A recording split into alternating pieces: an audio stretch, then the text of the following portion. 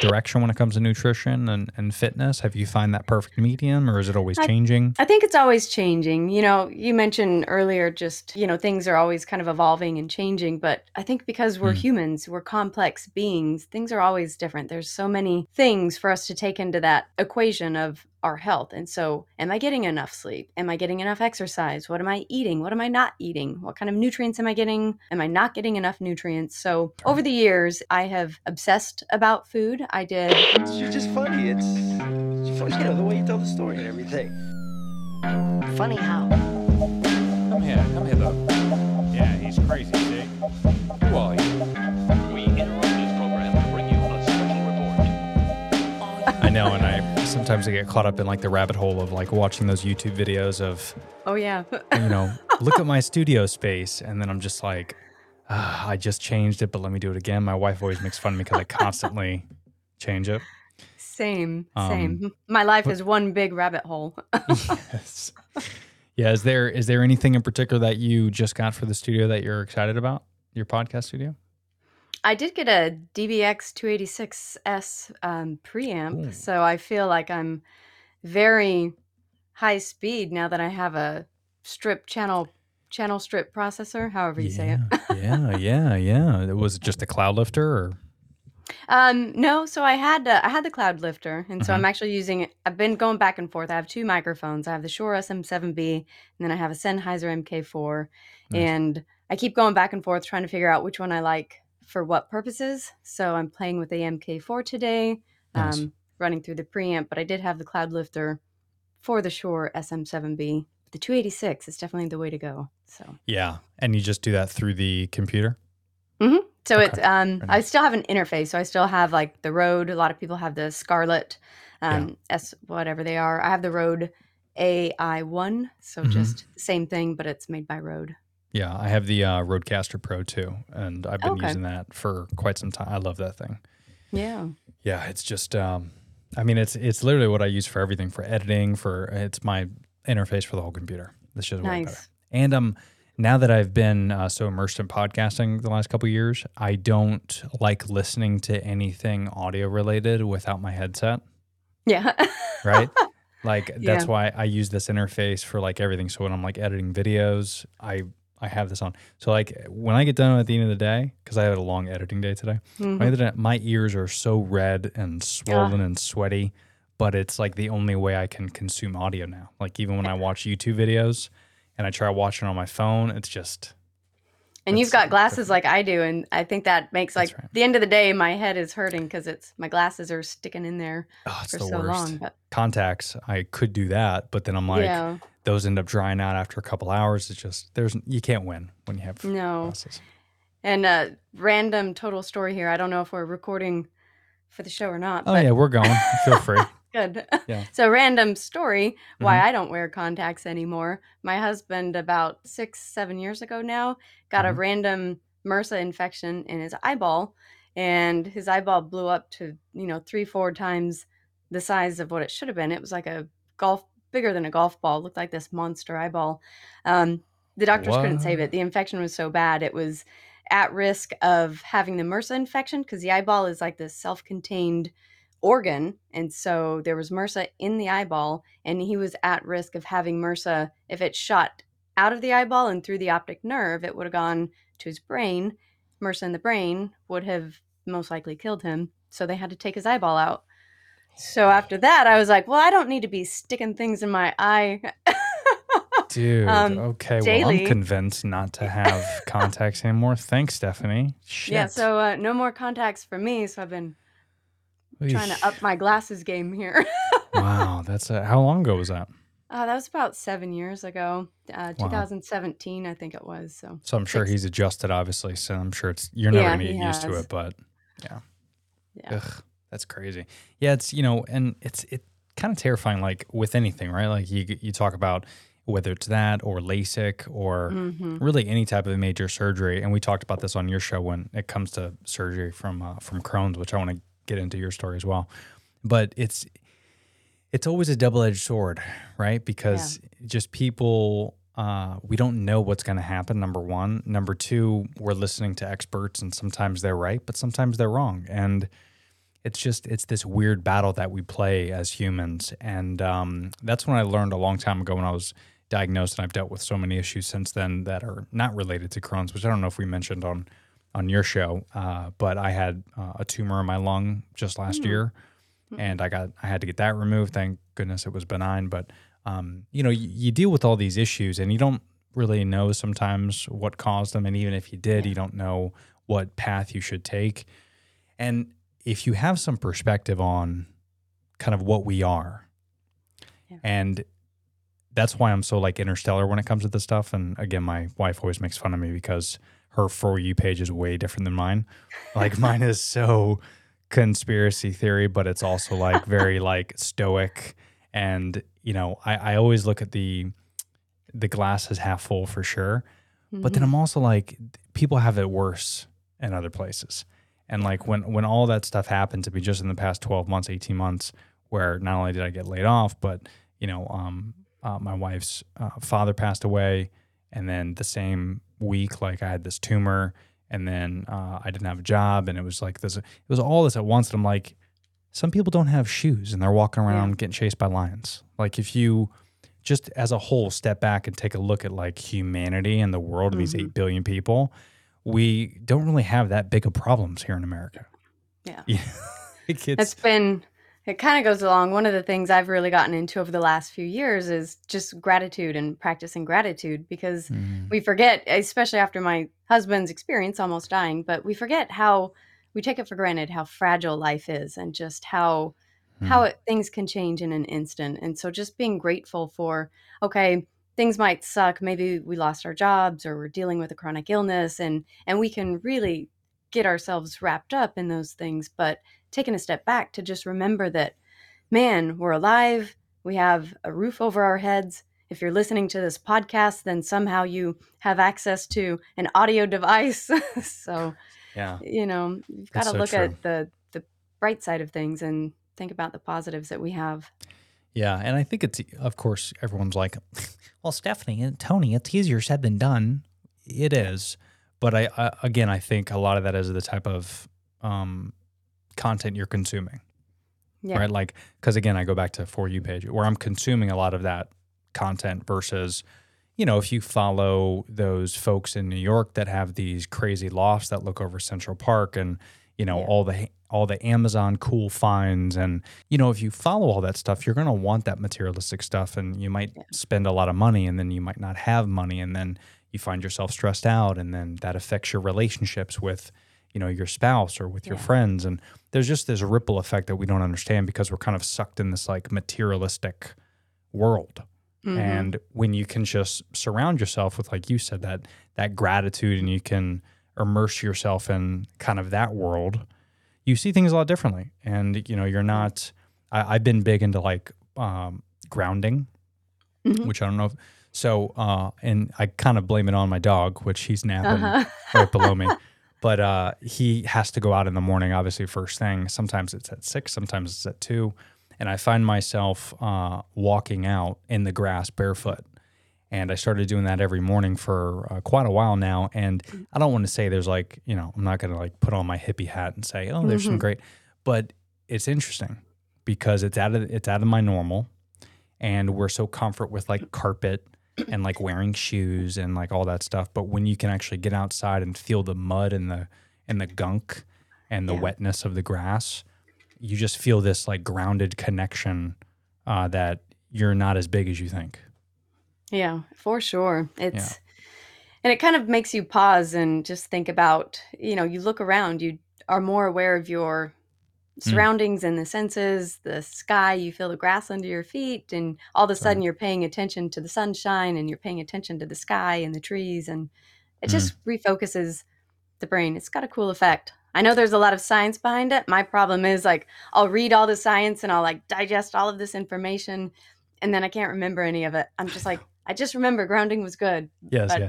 Well, it's like all that stuff with circadian rhythm, right? That recently that came out, and there's obviously a much better podcast than what I'm talking about. But like you look at like Huberman Lab, which is one of my favorite podcasts. He talks a lot, at least like once a month, on circadian rhythm and just the benefits of going outside first thing, not ingesting coffee, and waiting in like 90 to 120 minutes before Mhm. you have any caffeine. And the first 10 minutes of the day, you go right outside, you splash some water on your face beforehand if you need to. You go outside and you just let the sun hit. And if Yeah. you get up before sunset, turn on all the lights in the house as bright as you can, and you just kind of wake your body up first thing in the morning. And studies are saying that you'll have sustained energy longer throughout the day. So then we can kind of eliminate the caffeine throughout the day Yeah. if we do that. Because we've all been stuck in that, right? Where you have caffeine first thing in the morning, and then like by noon, you're like, I need to pick me up. And I do find the correlation to be quite true with that, because like just today, I just finished a coffee Mhm. from Starbucks. My wife picked up some stuff for us, and today was the day I didn't go outside first thing. I didn't walk bare feet or barefoot in the grass. I don't know if there's any correlation to that, but it's kind of funny how the days that I need to pick me up are the days that I don't do everything right. Mhm. You know, it's fascinating. And it could also be a lot of like routine. And maybe when Yeah. I'm stuck in the routine, things go well. And when I get out of the routine, that's when I need the caffeine and that's when I need the boost. That could be possible too. But it's interesting. It It's is interesting to think about. interesting, and it's Yeah. fun to kind of start. I don't know. I'm like I overanalyze way too many things, but I start thinking about, okay, so why did this happen? Why am I feeling good this way? Or did I Mhm. not sleep? What was my REM sleep? What was my heart rate last night? Why am I extra tired today? Why do Yeah. I need that coffee more? Did I not get outside? Did I not work out? Oh, especially And then with there's too Crohn's, many right? variables. Yeah. Yeah. Especially with Yeah. Crohn's, we overanalyze like crazy. Yeah. At least I do. Like when I have, just the other day, too much information here, TMI, but just the other day, I had an episode where I think it was actually maybe after we spoke, where, I talked about my issue where I get backed up for so long, Mm-hmm. where it was like 5 days. Mm. I was backed up and I was cramping and I had some really bad stomach spasms. And then I just ended up not eating. I did a huge intermittent fast. Normally I'm only like 12 hours, maybe 14-hour intermittent fast. I almost did 20 the other Mm. day. And then now today I have some relief. I feel good. But it was just like my intestines need a little break. Yeah. And I found myself like in that 5-day window, I was like, what did I eat? Okay. So I went back and I tried, and I started to overanalyze. And sometimes, Yeah. it could just be stress. It could Yeah. be, maybe I didn't get enough sleep and I don't know it. There's so many variables, and it's easy to overanalyze, but also too, the reason I think we overanalyze is because there's way too much shit. There's Yeah. way too much like information out there where it's so So much. easy, right? To Mm-hmm. do it. And then you start reading one thing, you go down a path, and then you pick up one little side nugget of it's like, okay, now I got to research that, and That's right. it's never ending. Yeah, and whether you have a chronic disease or not, even if you're just looking into like, I don't know if I told you this, but my wife's pregnant. Did we talk about Oh, this? no, congratulations. Oh, thanks. I appreciate. First, I'm going to assume. It is first. Yep. That's awesome. So she's I think 16 weeks this past week, or maybe 17 weeks. Mhm. But we find ourselves, of course, just like new parents, researching everything. And as you know, being a parent, there's one is like you should coddle. The other one's like don't ever coddle. Like so with anything, whether it's a chronic disease or whether it's being a new parent or if it's planning a wedding, there's always like two sides and sometimes like 15 sides of each of those sides. So we just have to kind of like sometimes take a step back and, humble ourselves a little bit, Mm-hmm. learn as much information as we can, but also kind of gather our own information that works for us. Because sometimes all this stuff could be overwhelming. And if you just, if you're smart enough and use critical thinking and just understand, I don't know if there's one way that's the best, like for anything. I would say. For anything. A lot of times too, I mean, we take in so much information, but we have to I often remind myself that people have been living for however long, eons. Millions of years, yeah. Yeah. Millions of years, eons, I don't know. We've been alive for a long time. Yeah. And before technology, before the internet, before all this stuff, people knew what to do. People knew how to give birth, they knew how to raise children, they knew how to go about their daily lives. And so I think if we cut out the noise, so to speak, and remind ourselves to step back, that if we listen to ourselves, I think innately our bodies, we know what to do. So being a parent, I would imagine that follow your gut, follow your instincts. You're going to know how to take care of that baby and what the baby needs. That's so true.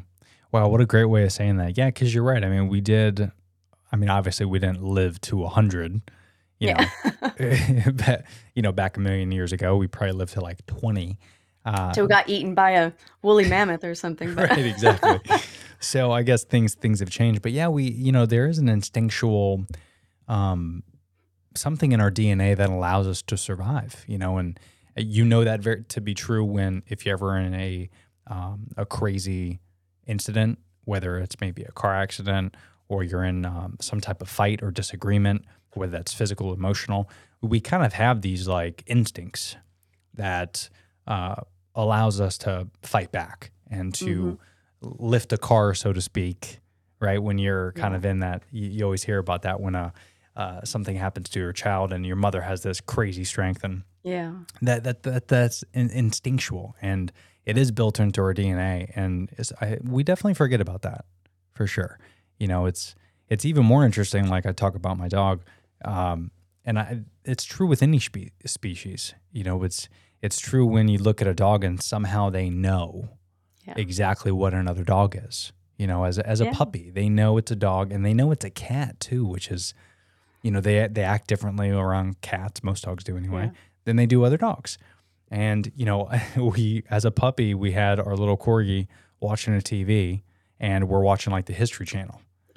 And, we saw these like massive fields of lions and gazelles, and he would be mad at the gazelle, or excuse me, he'd be mad at the lion, right? And not at the gazelle. So it's like, and that was a TV. So there is something instinctual inside him, and it's not far-fetched to understand that is also embedded into us, For sure. Now my dogs, they might have a lot of the instinct in them, but I'm not sure. My bigger dog, I'm not sure she understands what a mirror is.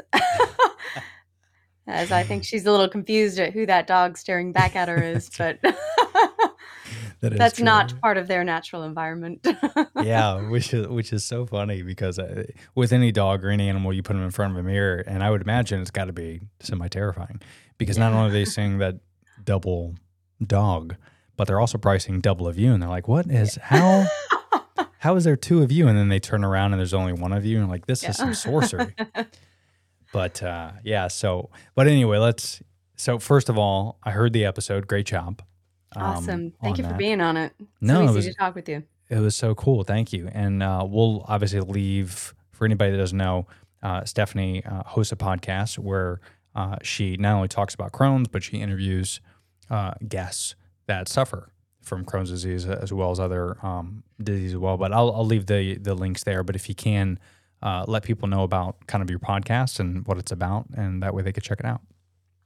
Yeah, so I started my podcast called Crohn's Fitness Food because we talk about Crohn's fitness and food. So it's aptly named. So I started the podcast, I think, in 2019. And really, I wanted to do it because I've had Crohn's. My first symptoms were in 2003. So it's been about 20 years for me. And throughout that journey, I have relied on the stories of other people. I always wanted to know, there were things happening to me, and I wanted to hear it from someone else who's going through the same thing. So I scoured every blog and not so much Instagram in the early days because it wasn't there, but a lot of blogs and stories, and just trying to find other people that could understand what I was going through and to hear it from them. So as my journey progressed in 2019, I was like, well, I want to start a podcast so that I can help share the stories of people with IBD, because people with chronic illness, especially Crohn's, ulcerative colitis, every story is different. It's the same disease, IBD, it's the same disease, but it's as if every single person has their own unique experience with it. There's a lot of overlap, which is where I think we can learn a lot from each other and just, know that, man, I have explosive bloody diarrhea. I hope somebody else is experiencing that, that I'm not the only one.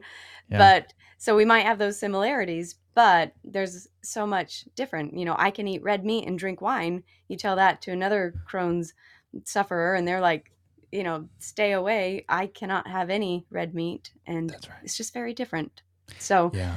that's why I started the podcast, because I love audio. My undergraduate degree is broadcast journalism. So I've always loved kind of the whole radio broadcasting journalism, interviewing people. So it was kind of within me, and I thought, how can I use my skill set that I have and my love for tinkering with technology Mm, and help share these stories. So that's when I started it, and I just interview people.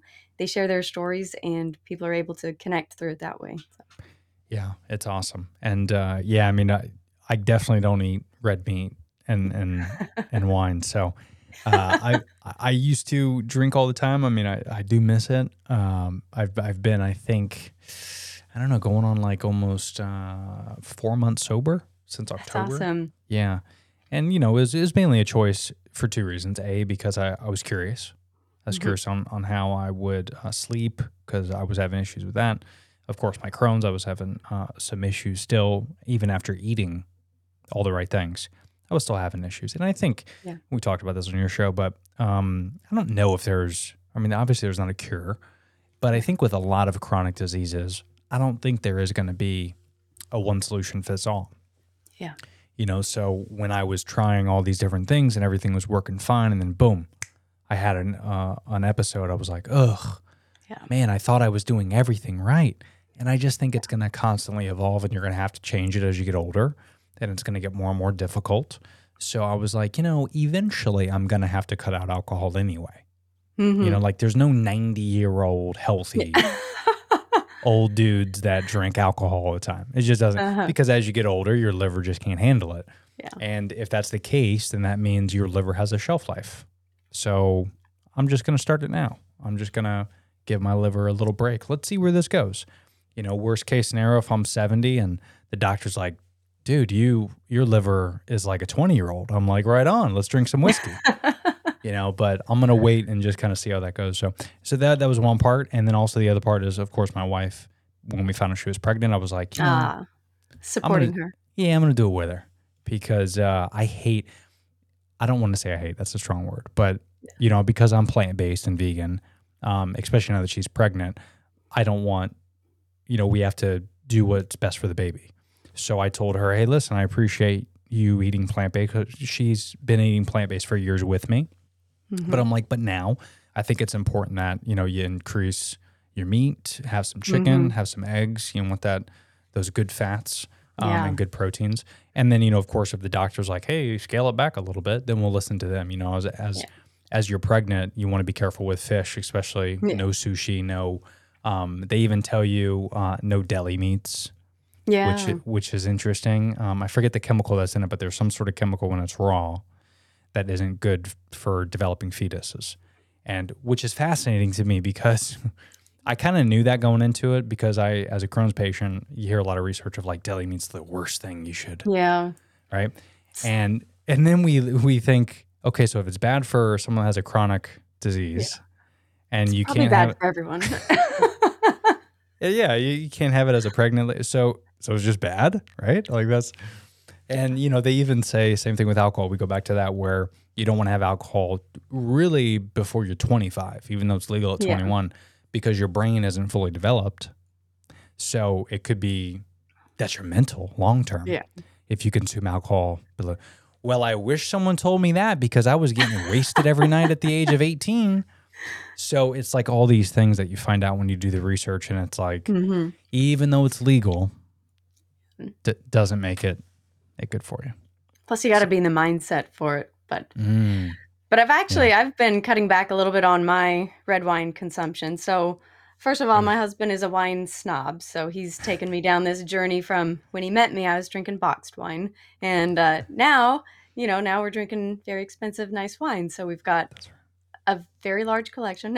But I've started to notice, we're very complex beings, but I've started to notice that I would wake up after one drink, one glass of wine, I wake up the next day and I feel terrible and I just feel like crap. So it's like, well, how much can I drink or shouldn't I drink? So I have not gone like completely sober, completely no alcohol, but I have started trying some of these new products. I don't know if you've tried them or not, but Apothecary is one that I've just started trying, but it's like the no booze. It's got the herbs, ashwagandha, different, mushrooms and things in there to kind of Yeah. relieve that stress and bring the calm.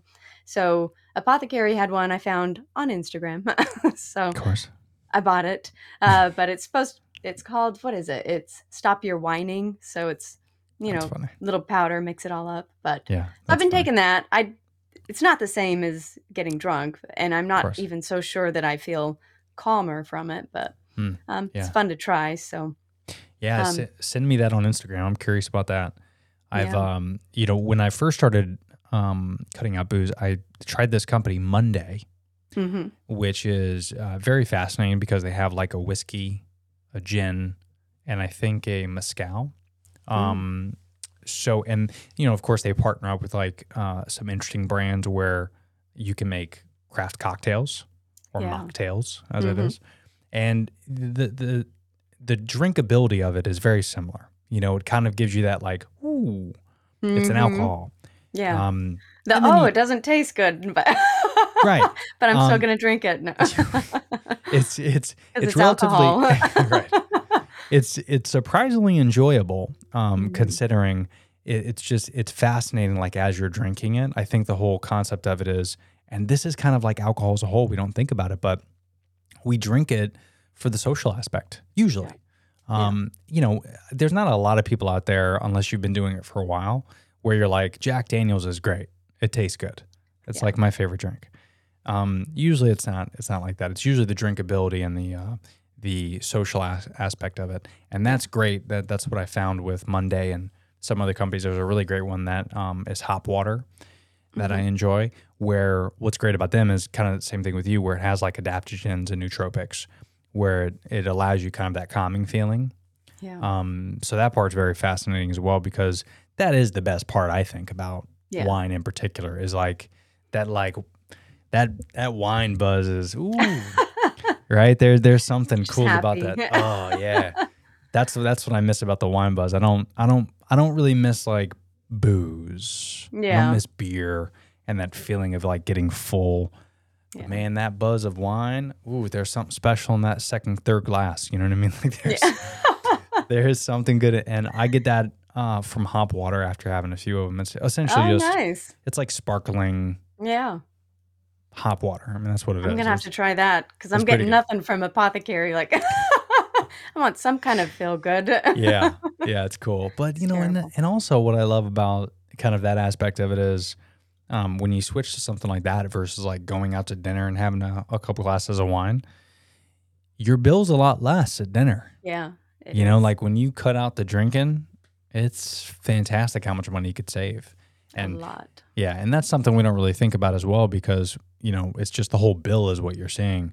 But when you start like overanalyzing, kind of like we do, when you overanalyze and you look at it and you're like, wait a minute, so a glass of wine or a cocktail, that's the same price as my meal. Yeah. And has zero benefits. And you can even argue saying like a meal at a restaurant has zero benefits, because it kind of does. Because I'm sure it's not like nutrient dense as something if you were to make it at home. But let's say that the meal at the restaurant is very nutritious for you. Let's say hypothetically, that might be worth $10, maybe. But like a shot of tequila or a tequila sunrise or a Moscow Mule, that's $10 to $15, and that has zero benefits to you. Yeah. Except to make you feel good, sure, temporarily, but then the hangover afterwards and the lack of sleep that you don't even know you're getting. Like you talk about REM sleep, you're not getting the REM sleep when you drink alcohol. So it's, I don't want to bash alcohol because I do miss it and love it. It quickly became into like a bashing alcohol rant, but I digress. yeah. I mean, we digress. But at the end of the day, it's interesting when you start breaking down and overanalyzing. There's some good things that come from overanalyzing this type of stuff, because you don't understand the effects that it causes, right? And we always learn it. We always learn a little bit more. We always learn. And, who knows? I mean, it might come down, we're finding all this stuff out now. Maybe 20 years from now, they're like, alcohol is the best thing you could take for your sleep. Who fucking knows? I mean, it's ever changing. I mean, it wasn't it like back in the 50s where doctors were prescribing cigarettes because they thought it was good. Probably. Yeah. And it was probably because they were getting paid by, Marlboro and all those. But Yeah. they said it. People did it because they're like, ooh, yeah, it's cool. Let's do it. Yeah. It's the way to go, right? John Wayne's smoking it. It's got to be good for you. Gotta be good. Yeah. And then we find out, oops, lung cancer. So, Not so good. and yet it's still legal. What the hell? Crazy.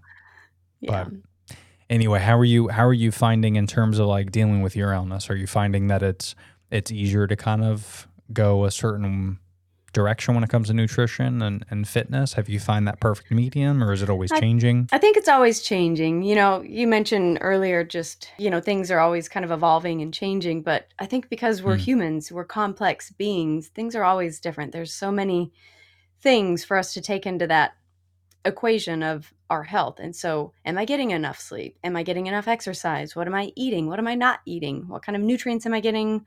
Am I not getting enough nutrients? So That's right. over the years, it is definitely, I have obsessed about food. I did back in my early days when I was in my 20s, I did a few fitness competitions. And so in the early 2000s, I did a couple of fitness competitions. And that's where I really started to obsess about food because my Crohn's wasn't.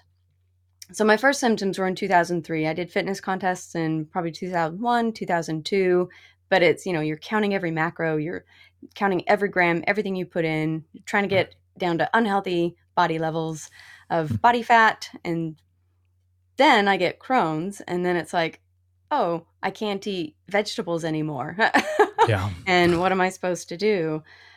So since then, it's kind of just been this journey of, okay, salads are out, can't eat salads, lettuce is bad. But then I figure out, oh, butter lettuce, I can kind of do butter lettuce. But then no salads and then no lettuce. And so it's been this constant evolution for 20 years of, and I think it's kind of, I don't know, waxed and waned, I guess, as far as how my health goes, as far as what I can eat and how my overall intestinal health is doing. But over the years, long story short, we'll fast forward. I've tried a bazillion different things. Definitely, I think getting probiotics, fermented foods. I was fermenting for a while, so I was making my own sauerkraut. I've made my own sauerkraut, made my own kefir, don't know how to say it. Yeah. Made my own kombucha. That was fun. Then you end up with all these, you end up with all these kombucha discs. Like, what do I do with this? Yeah. So I've done all the weird things, but in the end, I have found that sticking with real whole foods, keeping my stress down, sleeping when I can, learning to listen to my body, I've learned to really simplify things. So right now, I've kind of been concerned that I haven't been getting enough nutrients because over the years, I think a lot of IBD patients fall into this, but you whittle your diet down so far to where you're basically eating a chicken breast. So not getting a lot of nutrients. I mean, chicken's nutritious, but it doesn't have everything. Right. So I've started Not for to the be full day anyway, right? Exactly. So I've started to be concerned about my nutrients because I also have kidney disease, IgA nephropathy. And so I really start to, I don't know, I feel nuances in my body. I feel like when I'm not getting enough nutrients or just doesn't feel right. So I've started to drink Huel because again, I saw it on Instagram, HUEL. And as Obviously, we know, every good purchase starts at Instagram. on Instagram. So obviously I do all my shopping on Instagram and I take all my medical advice from Instagram. But Huel has, I forget what it is, 27 vitamins and minerals and nutrients that you need. So I've started to drink that every day and I've found I feel good with it. So I'll keep doing that. And they're like ready to go smoothies or they're meal replacement shakes. So it's Gotcha. got protein, carbs, you mix it up, little protein shake. So I do drink that. Beef liver, so little capsules. I've started to take those. I used to take them years ago, but beef liver, I've started to take those. I think that's been helping with my iron. I tend to have low iron. So I take those. And then a multivitamin, little gummy, because who doesn't like a gummy multivitamin? Of course. As if I'm 5. And then I try to have a healthy meal. But so I try to watch what I'm eating. I do eat a lot of sauerkraut still. And I do intermittent fasting. I told you that I do a lot of intermittent fasting, which I've been doing that for probably since 2015, 16, somewhere in there. So Before it going was on cool, anyway. before it was cool. It was just Right. starting to get cool. All right. Interestingly enough, for people who might want to try fasting, I first tried it probably in 2000 and I don't know, 10. I tried fasting and I just thought, okay, it's easy. Just don't eat. That's all there is to it. So I did that. I was like, I'll just go a day and not eat. I think I went 5 hours. Right. Get me some freaking food. So true. So then I kept trying it. I was like, this is just too hard. This is ridiculous. I don't know who's fasting, but it's impossible. Yeah. Yeah. Years later, I read again how beneficial it is for keeping inflammation down and just that gut rest, which is huge for people with IBD. So Mhm. between wanting that gut rest and keeping my inflammation down, I thought, let me try it again. And then I did it again, but I did it more methodical and gently. And so I just simply skip breakfast. Like, okay, have my coffee. I'm just going to skip breakfast and then I'll have lunch. And then I can push lunch back a little bit. And then once I got into the routine of a 16-8, fast for 16, eat for 8, then I found I could really start pushing the limits. And so then I could do the 1 meal a day. And then I tried OMAD and then I tried alternate day fasting. And then when Crohn's got really bad, then I would extend it, not really bad, but enough symptoms to where it's like, oh, I need to fix things. I think the longest I did was maybe 42 hours. And so did some longer fasts. And then I think I did enough alternate day fasting and enough just hardcore fasting and limiting my diet that now I'm at a point where 16-8 feels really good. I'm eating more foods. Vegetables don't bother me anymore.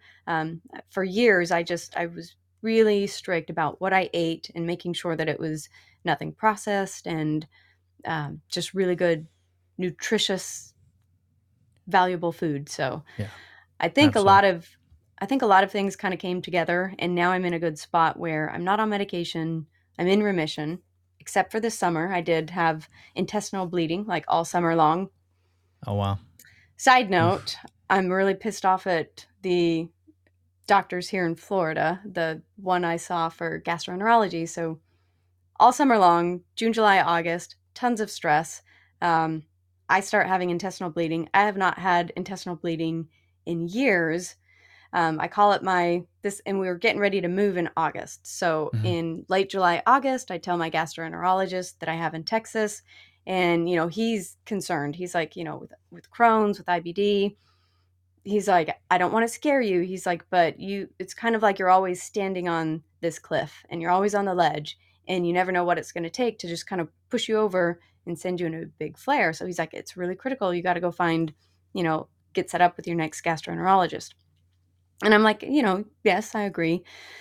And so then I get here. I go to the VA for my health care. I loved the Texas VA, Audie Murphy Hospital. Shout out to them.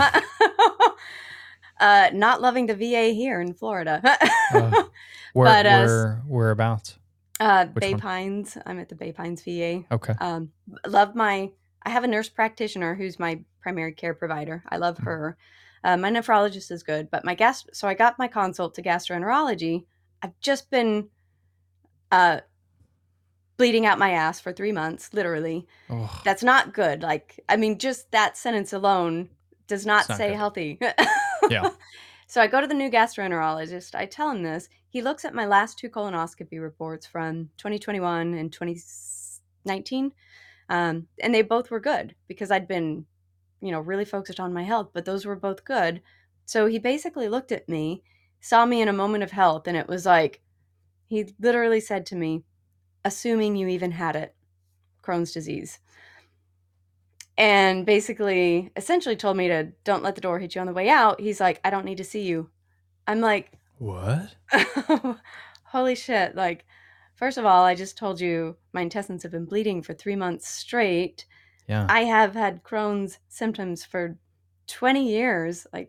And that sent me. So then I go down a rabbit hole. I come home. I'm like finding every single colonoscopy report that I've had. I've had like eight colonoscopies.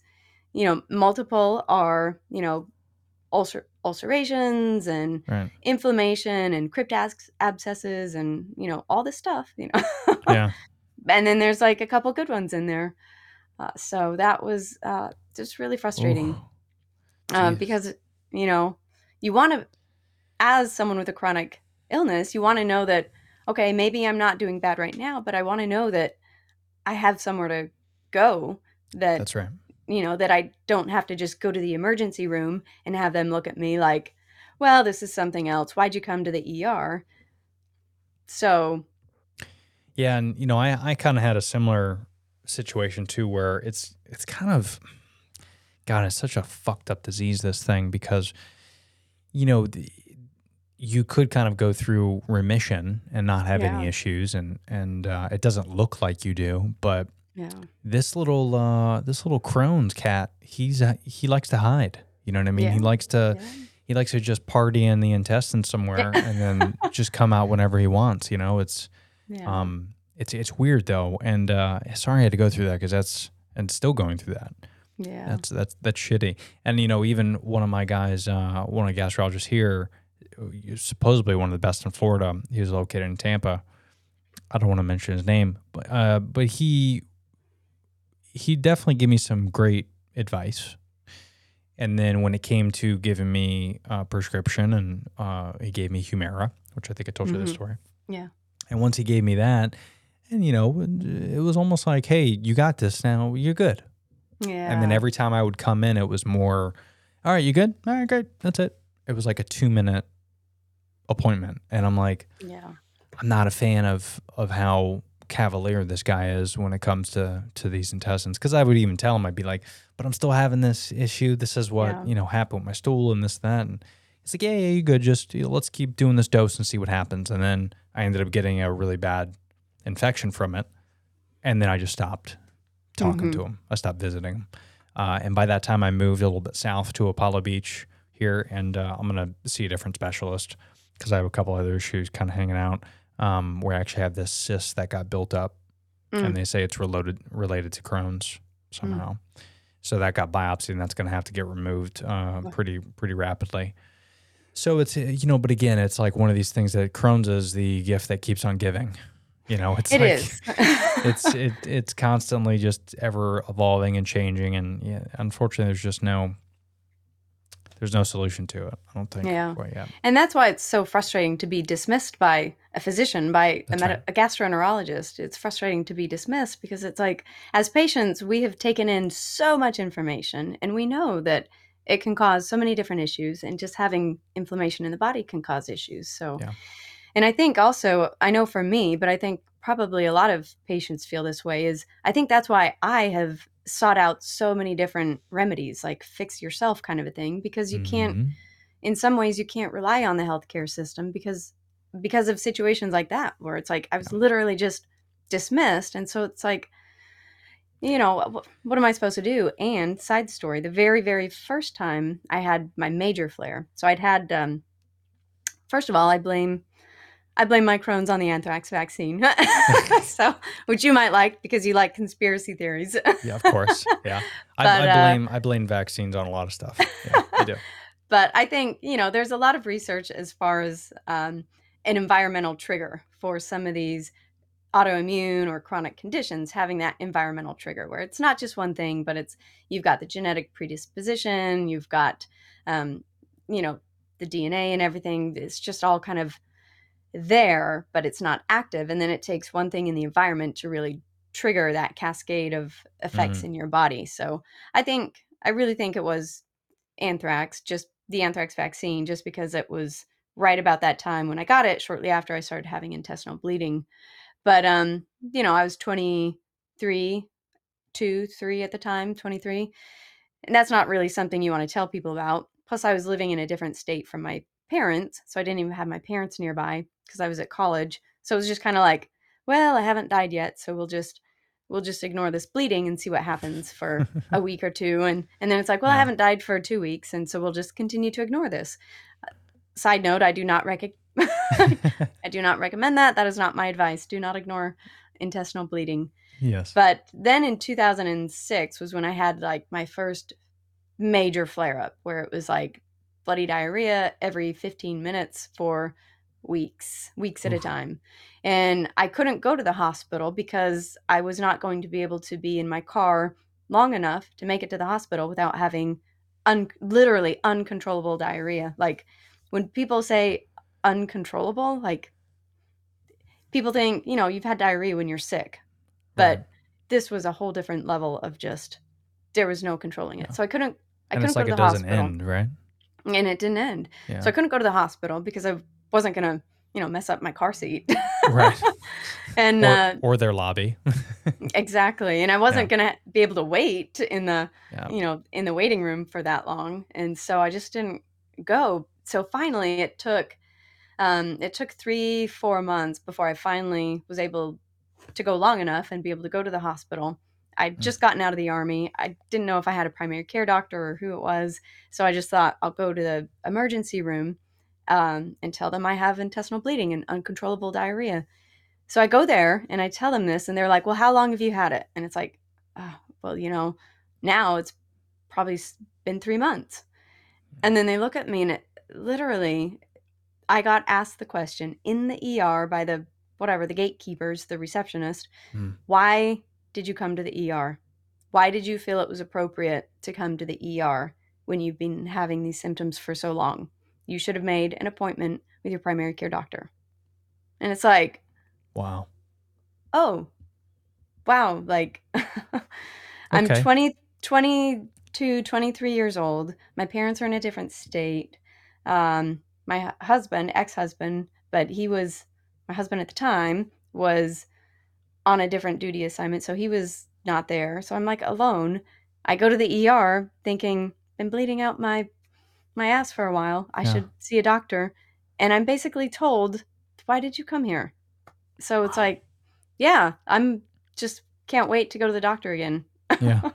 And so then it's like, gosh, I got to fix myself. So I think that's a big reason as to why for so many years, it's like, let me experiment with my diet. Let me experiment with my fitness. Let me experiment with CBD and whatever other nutrient, supplements I can take, and L-glutamine and turmeric. I didn't have the turmeric paste like you mentioned on my show, but I was chopping up turmeric for a long time, and my hands are orange. My cutting board is orange. It's probably why I look orange in this video. It's all the turmeric. And that never goes away, by the way. Yeah, it doesn't.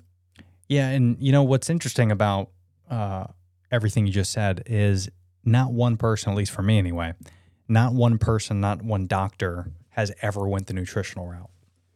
Yeah, neither for me. Right? Yeah. Yeah. Which is unbelievable considering. Yeah. And, then I, of course, got into this rabbit hole of, okay, so how many doctors are certified nutritionists? Yeah. The answer is 0. Yeah. A nutritionist is a certified nutritionist. But I think I don't want to quote this, but I'll probably make this a clip, but medical doctors that we see, for instance, whether it's intestinal doctors like gastroenterologist or,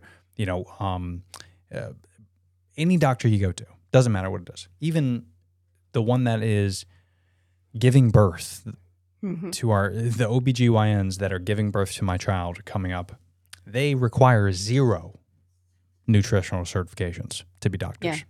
And I think in their entire educational training, because my ex-husband was actually a doctor, so and he was really big into health and fitness too. So it really frustrated him that throughout the entire training there was maybe like 15 minutes of coursework on nutrition out of the entire medical school, medical residency, and it was not anything in depth. It was like, here's the food guide pyramid, and you should make sure your patients are following the food guide pyramid, which is all made up anyway. Exactly. So, they really, they're not trained in nutrition. That's not what they study. That's not what they go to school for. And so it's hard to fault them for it when that's not their area. And then they don't know enough about it, and it hasn't been studied because there's no monetary gain to study food, because it's not a big pharmaceutical company that's going to make a lot of money if they find out that eating salads are good for you. So nobody's going to study it because nobody is going to have a way to earn money from that. And so it's just kind of this, leftover thing. But shout out to the Crohn's and Colitis Foundation, is they are the ones that have been doing a lot of research into diet, especially the specific carbohydrate diet and some other different kinds of diets and how they affect inflammatory bowel disease. So there is some research that's, happening and going on. It's just not as much research as perhaps there is behind certain drugs or medications. But Yeah, and research that it should be. Like the amount of research should be in conjunction with the amount of patients that are dealing with it. yeah. But because there's millions of patients that have IBD and deal Yeah. with Crohn's, and unfortunately, there's just not a lot of people that are invested into it. And it all kind of stems from a very early age, right? You look at like what they teach in schools. Another reason why I'm terrified to be a father is not, am I going to be a good father? I think I'm going to be a decent father. I'm going to try. What are they teaching? But- What's my kid going to experience in this Yeah, scary world of 2023? that's right. And, whether that's in pre-K all the way leading up to high school, it's frustrating to me. And it always has been, even when I didn't know I was going to be a parent, but it's always frustrating that we don't teach kids a lot at a young age. We teach them quite the contrary, right? We teach them things that they're not going to be using as they get older. I'd be very interested to know the thought process that goes into our government and how it gets passed down to that. I know there's a lot of crazy conspiracy theories out there where, even as the conception of school started, when it was really just you want men and women to clock in and out so that they could eventually work for the man, quote unquote, the man. And, that's why we don't teach kids about real estate or investing or the economy and how that moves and works. We don't teach them about nutrition in school. Like, why isn't there, instead of calculus, why don't we teach kids the body and the anatomy and how kind of the body works? And I feel like if we teach these kids at a young age all the different things and how the mind works, how the body works, as we get older, we'll be able to use critical thinking skills and to make our own decision, because and by that, we make our own decision on how to move forward in life. Meaning, should I snort this line of Coke? Yeah, probably not. Because it does this to my body. Maybe I should treat my body like a vehicle and take care of it. But we just have these stupid ideas that we're watching all this stuff play out in school, and we're like, I don't know if I want to listen to this teacher talk, so I'm just going to rebel and I'm going to go do drugs and have fun and party because school's stupid. But if you could teach me all the good things in life, like real estate, like owning a home, like starting a family, like good community values, if you could teach me that stuff in school, then now I'm going to want to listen to it because I know it's going to pay off long term. And of course, there's still going to be kids that do drugs and rebel, and of course that's going to happen. But I think a vast majority of us would be like, ooh, this is beneficial, right? Because you can probably line up 100 people in their 30s right now and say, name me what you learned in middle school. And I bet 99 of them will say, I don't remember a fucking thing. Yeah. Because we don't use any of that stuff, right? So, like, why do we teach that? Is it just to keep kids occupied while the parent to work and make money? Maybe. I do remember in middle school, I had a baking class. So I grew up in Utah. Okay. But I had a baking and a sewing class.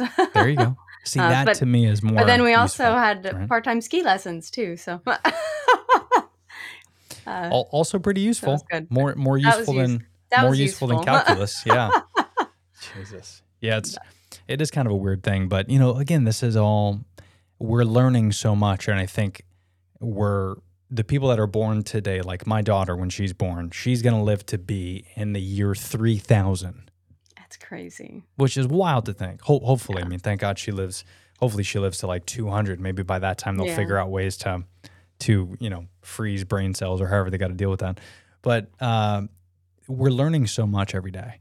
And what we were taught in school, I think there was an excuse where, well, we don't know. We don't know about nutrition that much. So we're going to follow this food pyramid, and it's the best we know now. But now we know that's all garbage. And but we're still promoting it. That's right. Come to find out, they're still teaching that goddamn pyramid Yeah. in school. It's a little bit more like steroided up, like, a little more grains, a little more veggies, but they're still teaching about milk. And we know all the downfalls of dairy and what that can cause. And, I'm not saying dairy's all bad, but there is more negatives that come from drinking dairy than water. I did drink raw milk for a while as part of my Crohn's food experiment. So I've that's tried interesting. every diet and every fitness routine under the sun, but And raw how was that? milk. So raw milk was interesting because, of course, I went to Google and I came across this story, and it's called the raw milk cure. So back in the, as I said earlier, I forget all the important details, but I don't know, back in the 50s or somewhere, they used to use raw milk to cure different diseases or sicknesses. And then I read a story of a Crohn's patient who drank raw milk and improved his Crohn's. And so I was like, I got to figure out this raw milk thing. So I started drinking raw milk because it's not processed. It's not like the milk you go to the grocery store and buy now. It's straight from the cow. It's got all of the nutrients. It's got all the nutrition it needs to raise a baby cow. Wow. And so I started drinking that. And I think that helped too. I think that was I started drinking like 4 or 5 cups of raw milk a day. It's very Really? delicious, very creamy, very tasty. But you can't buy raw milk easily. So depending on what state you live in, it may be illegal. Right. So you can't even get it. But in Texas, I was able to find a local farm that if I went to the farm and bought the raw milk at the farm, I was able to buy the milk. So I went to the farm. They had grass-fed cows. They were milking the cows. It was pure raw milk. And you think about, you just think about all the good bacterias and the things that are in raw milk that are killed when it goes through pasteurization and processing. But that was a fun experiment. That's fascinating. And I'd be open-minded to try that. I mean, I feel about dairy as passionately as I feel about meat, meaning deli meat. Yeah. We know is not the best high quality meat, right? It's not real meat. Most of it anyway. It's very processed, very, loaded with sodium and preservatives that, according to most doctors, you can't have if you're pregnant, right? So why even have it? But then you look at okay, so if you go out in the back and you have deer and you shoot the deer, skin the deer, cook the deer, that's going to be the most nutritious meat that you can have. I think that's a perfect analogy for. Oops! I just kicked over my water. Uh-oh. I think it's a perfect analogy for milk is meat. Sorry, I know this is video, but I'm going to be over here. But it's a perfect analogy. Like raw milk versus the milk you buy in the store is essentially deli meat versus grass-fed meat, That's right. wild-caught fish, things like that. Yeah, that's right. And again, this is the problem that I think we're running into, not just with the dairy industry and the meat industry, but just food as a whole. As what are we at now? Like 8 billion people on the planet. Yeah. So it's supply and demand, and now we're at the point to where we just want to eat as much as we possibly can. So a lot of these big corporations and companies are just loading up all their good food because they all started in a good place. I feel like each company, whether it's a fast food chain like McDonald's or Tyson Chicken, they all started in a place where it was maybe 100 people and they just wanted to cook the best chicken possible. They wanted to give us, the American people, the world, they wanted to give us the best product possible. And then we started just fucking and filling the earth with billions and billions of people. Next thing you know, now these companies can't keep up. And they have a bottom line, and they have stockholders, and they have hundreds of people that want bonus checks, and they want to do whatever they can to get that money. And what does that mean? Well, that means, if we cut this corner a little bit and we make this processed, we can save 5% on here and 20% here, and now we can get a bigger bonus check, and we get that Lamborghini now. So now all these CEOs and these big companies are like, screw the American people, screw the humanity, screw humanity. I just want to make money. And within 100 years, we have completely saturated Earth of its resources and agriculture. Yeah. And we've destroyed any chance, I think, of reversing this. I don't know if there's a way to come back from this. I know there's a lot of farms out there that are trying to do what they can. I believe it's called reverse agriculture. Yeah. where you've heard of this? I've heard of it. Yeah. I think Yeah. there's a term, it might be reverse agriculture, but Yeah. where they're trying to reverse what agriculture has Y- done, but Yeah, yeah, put nutrients back into the land and that's right. different And ways give it, of farming and yeah, back to and the give it old a ways break. of Yeah, giving it breaks. And because that's the key, right? Is if we can just stop eating for a second and yeah. just give the ground a break, because the reason we have to mass produce fish and the reason we slaughter cows and factory farming the way it is because we just eat too much. So we have to pump these things full of steroids to keep up with demand, and they have to grow faster, and they have to hurry and do it. So that's the issue. Is it's not that meat is bad. I don't believe in that. I'm the anti-vegan when it comes to that, because if you want to eat meat, we can do it. But the problem is, like, okay, so what if we eat all the cows on the planet? Let's just say hypothetically. Yeah. Are you going to eat meat anymore? You going to eat cows anymore? No, you can't, because it's all gone. So then what do you have to do? We have to relax. We have to raise the cattle from fresh, and we have to slowly grow that population back up. And then once we get it to a healthy place, then we can start eating meat again. And we just forgot that step. We're just like, feed me, feed me, feed me. And now we are at the point to where Beyond Meat is making fucking fake meat. And then that's pumped full of preservatives and oils, and who the fuck knows what's going to happen with people eating that. I mean, I'm guilty of eating every now and again as well. But, if we eat that for 10 years straight, what's going to happen to our intestines? Like, we just don't know what's happening, when all we could easily do, Stephanie, is just, let's not eat that much. If the whole world could intermittent fast. Yeah, just imagine if the whole world did intermittent fasting for like a year. That'd be crazy. Yeah. The amount of food that would not be consumed. Yeah, I mean, look at, we're overfishing the ocean. Now it's like a serious problem people don't understand. It is a massive issue where there is zero fish left for us to eat. And not only that, but now you look at like the predators that are in the ocean. So now you're seeing like all these great whites and these weird fish and mammals like, orcas and things that are going into areas that they've never gone into before. Yeah. And they think it's because, they're exploring. They're looking for food. Yeah, they're trying to survive. Yeah. It's crazy. So next thing you know, who knows? I mean, 5 years from now, are great white attacks going to be more common because they're going into different areas of the ocean? It's it affects the whole ecosystem. We don't look out for the planet. Yeah. It affects us all. So it's but on that positive note, I know. We're all gonna die. we have 5 years to live. No, but it is fascinating how nutrition and our bodies are very interconnected, and we have to get a little bit better at educating ourselves, because it doesn't seem like people are gonna educate us on it. Yeah. Yeah. We got to go to Google. We got to figure it out for ourselves. We have to go to the unbiased search engine Google. And is there any other? That's right. Bing. Who's using Bing out there? Bing, Yahoo, all that stuff. But no, this again, as always, this is a fun conversation. We could probably do this for another couple hours. So we'll have to maybe do this in person at some point as well. That'd be wonderful. But so Stephanie, let us know a little bit about more about your podcast, where to find it, what it entails, what your goals are, and let the people know where to find you.